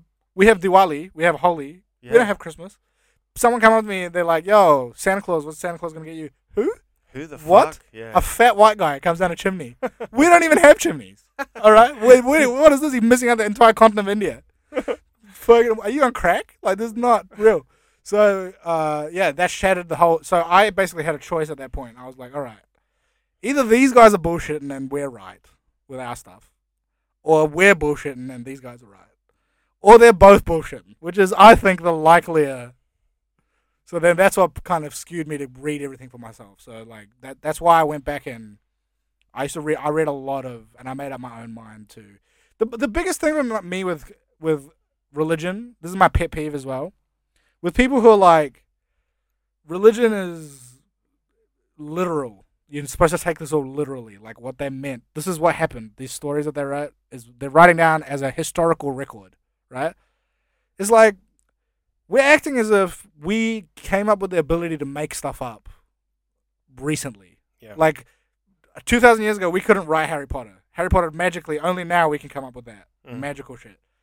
Why is it so hard to believe that these guys would have been coming up with this metaphorically and allegorically back then, and they already knew that that's the best way to convey a message that's not going to get misconstrued is through a story. Yeah. And I think it's highly likely that they would have known that back then. Isn't the people really underestimate how smart people were back then. I don't think we've gotten that much smarter. People were just as smart, if not smarter than we were back then. Well, yeah, look at Pythagoras and all those pyramids. Exactly. These people were more than capable. In China and the Aztecs. They're more than capable of coming up with myths and legends. Yeah. So as vehicles to spread to do whatever they're trying to do. Our technological leap probably happened in the 20s with quantum mechanics. Yeah. And that birthed the computer age. Yeah. But pre-1920, physics was very similar to... I remember at the time when Einstein wanted to study physics, they said, don't do it, it's all done. Yeah. It's wrapped up, we're done here. Yeah. Physics is a dead end. Yeah. Gravity, Newtonian physics, it's done. Science is boring. Even if you just look at works of art. Science is not boring. No, it's taught boringly. No. I didn't mean it that way. I think it's fascinating, but measuring what was correct back then and now, it's more interesting to look at literature because you can see how similar they thought to us. Of course. Like, if you read Dante's Divine Comedy, right? Like, what an amazing piece of satire. That dude is like Mark Twain or some shit. This dude wrote this shit in like 1300 or 1400 in Florence, Italy. It is one of the greatest pieces of comedy. It's great. Like, have you heard of Dante's Divine Comedy? It's on my list, man. I haven't read it yet. Yeah, I got 7 days off. Well, it's in Italian. I can't read it. I just read the fucking what the people who can speak English say about it. But like, it's a great they explore really complex ideas. Like we act like they didn't know, and like slavery. For example, they had slaves, so they didn't know better. They had some lower concept of morality or lower concept of understanding the world than we do now, which I don't think was the case. First of all, we ain't here without slaves. There was no other way to get shit done, bro. I am not spending my time building the shit. I'm gonna imprison someone and make them build my shit for me. I'm sorry, like, well, it's the year 1000. I'm not. No, I have deals to make in Egypt, and I'm a merchant. I gotta go on my caravan. I need people. Slavery still exists. It's just called minimum wage. Yeah, I mean, it's not as necessary today because we got machines, we got jackhammers, and we got fucking excavators, and you know what I mean. That but back in the day, people did what they had to do, man, and people are still gonna do what they have to do. I don't know where this judgment came. It's recent too. Of you got to be a good person somehow, and like everyone. There are people out there who know that they've been doing bad and they're deliberately doing bad, or like this Jeff Bezos. Dude, why is everyone so pissed at Jeff Bezos about going into space? I don't understand. Maybe tall poppy syndrome. Fuck you, motherfucker. Is it? Maybe. Also, I've heard an argument that he should be giving money back to that would have fed a lot of kids in Africa. Like that. All that shit. That whole argument of we need to get rid of hunger, we need to end racism. What? How? Like, you can't end hate. If you want to... You can't end it. You can't end hate. But if you want to end racism, you got to pass a rule that says you have to marry outside your culture and have a child outside your culture. Then it's okay to be racist because then they're going to be kids, racist. Yeah. Even then, there's no way. But it's going to be more acceptable. We get along fine now. I think so. I think we get along fine the way we are. I don't think we needed any... But like... I think we need more... education, because education breeds a certain type of... It's already... Bro, I grew up...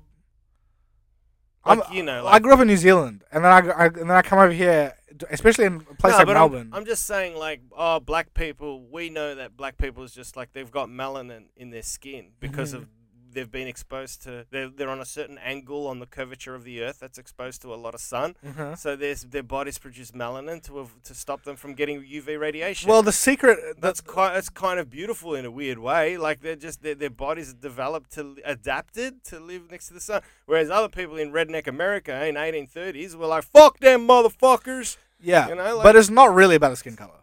We're using the skin color as a point of difference, but it's not really about that's how that. it begins.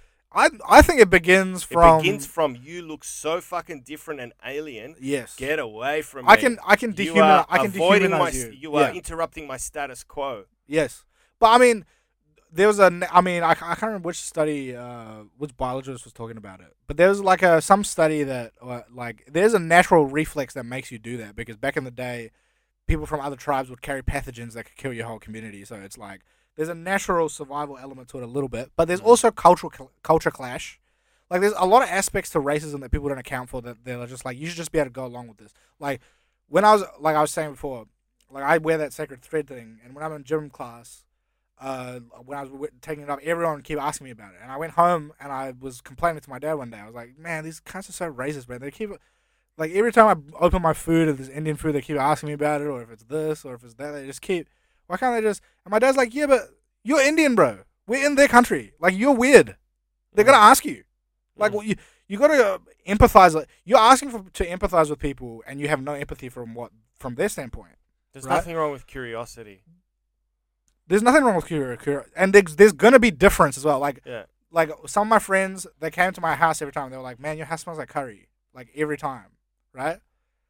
It doesn't necessarily have to be hateful, but difference can always have the potential to create that. That difference is going to exist. My mum's house always smells of garlic. Yeah. It is what it is. It is, and it's just or like when I used to go to my friend's house, his mum would be like sunbathing topless on her balcony, and I'd be so uncomfortable. I'd be like, "What is? You can't." Where's she from? White. She's from New Zealand. Yeah. Okay. Yeah. But like, that's big in that was big in Europe in the 90s. When I first traveled to Europe in the 90s, girls were getting their tits out at the beach. I was like, this is fucking amazing. Right. How good's this? So this shock, it's just a shock. You need a strong some of it's just a... Yeah, sorry. Yeah, no, you're right. Yeah, no, I was just going to say, I'll make a joke. You need, like, a lot of alcohol on Frankston Beach to get to that stage. You know, back when I was... And then you go to Greece and the tits out. Yeah. It's glamorous. Yeah, Europe, they just have a different culture about it. It's not right or wrong. There's no right or wrong. One thing I wanted to mention before, how weird is it that a society defines what is normal? You take a time machine back to ancient Greece. There were ancient Greek statues of gods in parks with erect penises, and girls at 13 used to go and lose their virginity on it, and then everyone used to break out into a fete, like a parade. Wow. And sing and dance that she just broke her hymen on a god. Right. Ancient Greeks used to have this once a year massive orgy with masks on. And then the children used to be raised by the entire village. That way, there was no prejudice against whose kid is whose. Yeah, there's a few. I've heard a few every kid belongs to the village. That was normal. Yeah. It's amazing how a society defines and sets the parameters of what is normal. That's why homosexuality was very normal in ancient Greece. You weren't a man until you received man milk at 13. Yeah, that was normal. Right. It's fucking weird, man. Yeah, but that's what the I'm not saying anyone's right. I'm just there is saying, no right or wrong. There can't be. I'm just saying. Well, I think it's wrong to get a blowjob off of a 13-year-old. But I'm just saying it's weird how a society defines normality. But that's what we're saying now. Like, that's what I'm saying. Like, thinking that these moral lines that we're drawing come from some innate compass that we have. That's like, 13-year-olds shouldn't give blowjobs to grown men, or murder's bad, or whatever. It is completely arbitrary. Well, we've decided, we've come to a certain point through time where we've realized that this set of rules guarantees the most productivity. It's unproductive for me to kill you. It's unproductive to mess with kids when they're underage. It's unproductive. That's the only reason why these things are wrong, quote unquote. It's because they're unproductive. They cause damage that's not worth the what you're getting in return for the damage. Do you know what I mean? Yeah, You're taking away a person is not worth just the pleasure of whatever. If murder was legal, we'd be making fun of people who hadn't murdered yet. You haven't murdered yet? What are you, a pussy? When are you gonna, dude? We're going this weekend. We're gonna buy you a new shirt. We're gonna get you some knives. What do you want to use? A knife? A gun? 100%. What are you gonna use? You're gonna use a gun, pussy. Look at this cunt. He's gonna use a gun. He's making a list, you know checking what I it twice. We would be whatever works. You man. would murder. Probably. Whatever works. Whatever works so that we can get along. That's what works. Like, like even like the whole democracy versus dictatorship thing. Democracy and dictatorships, they're both good. They have their advantages and disadvantages. In a democracy, you have a way better quality of life. You're likely to have more freedom, but things are going to move really slow because everyone's going to have to get on the same page to get shit to happen. Fuck, just look at America in the last, and last 10 years. Exactly. Since they stacked the Senate to block anything from Obama till now. Any democracy. But Come back to Rome or any filibustering the fuck out of everything. I understand your point. And it's a huge disadvantage. Whereas dictatorships, you just hope he doesn't go or she doesn't go mad. As long as he's making decent decisions, it's cool. As long as they don't go bananas. He's moving fast. Like his decisions, a dictatorship is a democracy. Dictatorship has a huge advantage militarily because it can move. Hey, we're invading tomorrow. Like Hitler. I don't got to agree with. No one's got to agree with me. Like let's say, like Hitler with the autobahn. You woke up, you get the paper. Hitler's building an autobahn. Fuck, he's putting freeways, from Frankston to everywhere. No, woohoo! No need for a referendum. How am I using this budget? Is this a good idea? What are the pros and cons? What about the native lands that he's going to take? But then he goes, we're going to Poland next week. Oh, dope! He's crazy. I mean, even that wasn't a bad mood. If they'd won, it wouldn't have been bad. Like, you know what I mean? If you're a German, if you're a Jew, it's kind of bad. But it's bad if you're a Polish person as well. Yeah, if you're a Polish person as well. I mean, I saw the city, what he did to it. Like, true. Fuck, it's fucking weird. True. Warsaw. True. It's a weird place. But I love it, but it's fucking weird. And power corrupts. That's a disadvantage of dictatorships. Even if you got a good one, eventually he's going to go nuts. Well, this is my theory. When politicians get elected, they have to take mushrooms on live TV on a couch and then like take handfuls and handfuls just so we can self-work, just go right deep inside to see who they are. Because politicians scare me. Like I think I'm a very humble person. I think I've got good material. And I'm humbled when people laugh a lot, and then I come off stage and go, "Thank you very much. I'll work harder." A politician thinks, "Nah, man. I know what needs to be done. I know how it needs to be done. I'm the fucking guy. My answer is my way is the way. Yeah. Come with me, everyone." That's a lot of fucking, for lack of a better word, that's a lot of balls, man. That's right. Then there's two kinds of politicians. Those people scare me. They should. They're dangerous people. Dangerous. And take mushrooms on live TV. I want to see what's inside you, cunt. And they'll freak out. That's the thing. There's two types of. Why do you want it? Why have you got so much ego? There's two types of politicians. There's that type, and then there's the other type of. I actually prefer this type. People hate this type, but I actually prefer them. It's the royal class, where you're just born into the shit, and you're just one of them now. They shit me to tears because all they did 1,000 years ago, they stormed the castle, chopped someone's head off. No, I'd rather them because this person thinks he's a god or some shit. This person is at least getting pushed upon him. Yeah. That he has to do it, and he might turn out to be a good cunt. There's some good cunts that come out of that. Yeah, fair enough. Like you know what I mean? Like George Bush had to go on a date with Trisha Nixon when he was like 14. It was like a royal arranged like date. Like really, like we're the Bushes and you're the Nixons, and we're to try and establish some sort of dynasty. When you're in one of those families, you're basically royalty. Every movement you make is for the family. The Bushes were royalty, weren't they? The Kennedys, the Kennedys were royalty. All of them, all of those. I don't know enough about the Kennedys, but I know someone high up wiped them out. Well, the Kennedys were. They got rid of the brothers. They got rid of John. They got rid of Robert. They got rid of. I mean, if you watch The Irishman, it's the mafia because they did get rich off bootlegger money. The Kennedys were bootleggers. That's how they got rich. That's true. I don't know if the mafia really fucked them all up like that, but yeah, I mean, yeah.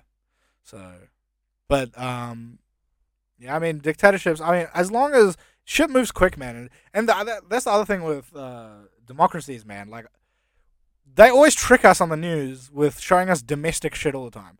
Domestic shit doesn't matter. Whatever your budget is, right? You're gonna shift 100 million from education to healthcare. Great. You're gonna shift 50 million from education to whatever. The only important thing that actually makes a difference, bro, is what you're doing with overseas. What are you doing in foreign? What deals are you making over here?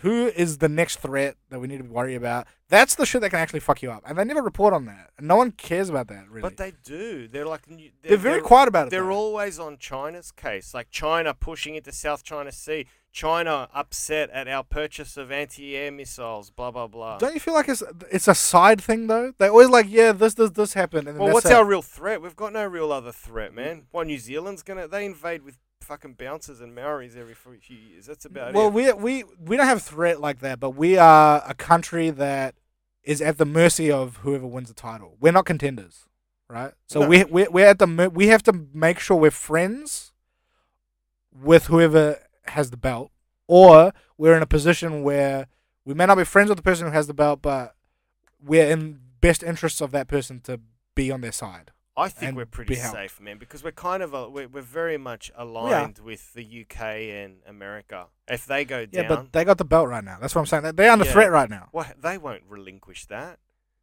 It's not about relinquishing. No one ever relinquishes the belt. It gets taken. It's not going to get taken from It gets them. taken by force. If it gets taken by America, if global supremacy shifts from America, the UK, it will be a completely different world. Yeah, well. And it will be stained with nuclear radiation because bombs will go off. You think they're going to let bombs off before losing? They won't. Yeah, America, I don't think so.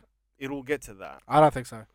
But how can you have a war in 2021 when it's all technological? I know it's different. What's going to happen? It's gonna be this proxy thing, like the Arab Spring. Yeah, Arab Spring, like that. Exactly. They're gonna trigger revolutions in other countries. And proxy wars just run their course, and that's it. People just go back to school after it's just two kids fighting it out at lunchtime. Yeah. That's what a proxy war is. Yep.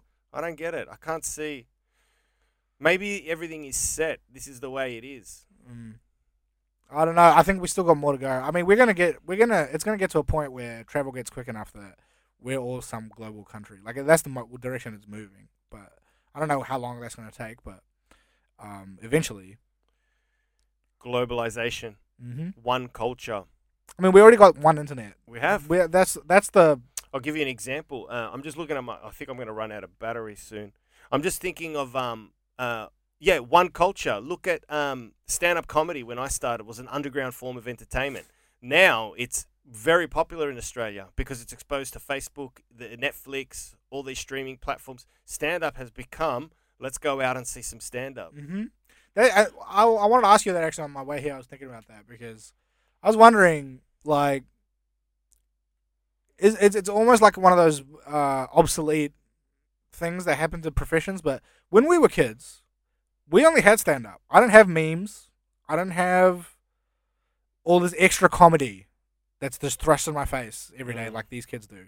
So I actually needed stand-up. Stand-up was my dose. I'd go on YouTube and watch stand-up, or I had that, or I had it on Comedy Central. Those were the only two, and that was my dose of funny. It was either that or a comedy movie or an album or something. I didn't get, or little joke books and stuff, but I didn't get memes and there's so much funny out there now. Do you think there's a little bit of desensitization where people don't need to rely on stand-up like that, or comedy movies like that, like the traditional wholesome comedy entertainment that we normally get it from, because they're getting it so much. They're getting their fix already so much. Do you know what I mean? Yes and no. I think the live form of stand-up comedy will always be around. You're right. There's nothing like the buzz of being in a live show. I'm just watching my friends and cousins and family's faces when they come to a live show. Their posture lifts. They're all excited. I can't believe we're going to see live stand-up. And sometimes I forget and I put myself in their shoes and I'm like, yeah, this is amazing. And I think they're exposed to so much stand-up now that they've become more comedy savvy. And I think that's a good thing. Oh, that's for sure. I mean, that's going to make everyone better. But I think it's important not to watch... Oh, this is just me. It's just me who's speaking. But I think I try not to watch too much because I'm scared it's going to steer me in a certain direction. Yeah. I don't mean for comics. I mean just audience. Audience, yeah. But yeah. Comics, yeah. I mean, I used to watch a lot of stand-up. I felt like...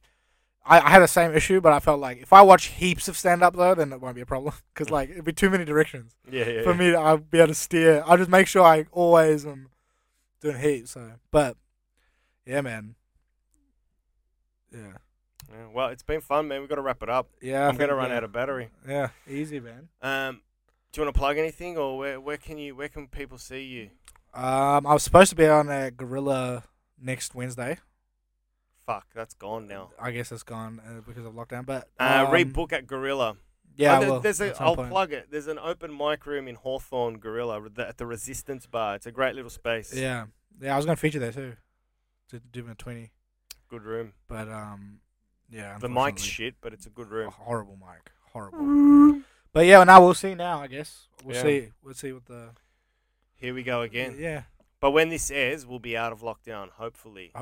Fuck, we'll see. Anyway, Dhruv, thanks a lot, bro. No worries, man. Thanks for having me. And hey, listen. Yo. Best of luck with you have a strong interviewer, man. You have really good natural interviewing skills. Thank you. I'm interested. And yeah, you are. That's the key, really. Maybe I should have called my show "Everyone's Interesting" because I really genuinely believe everyone is fucking interesting. Everything's interesting. And everything's interesting. Everything is interesting.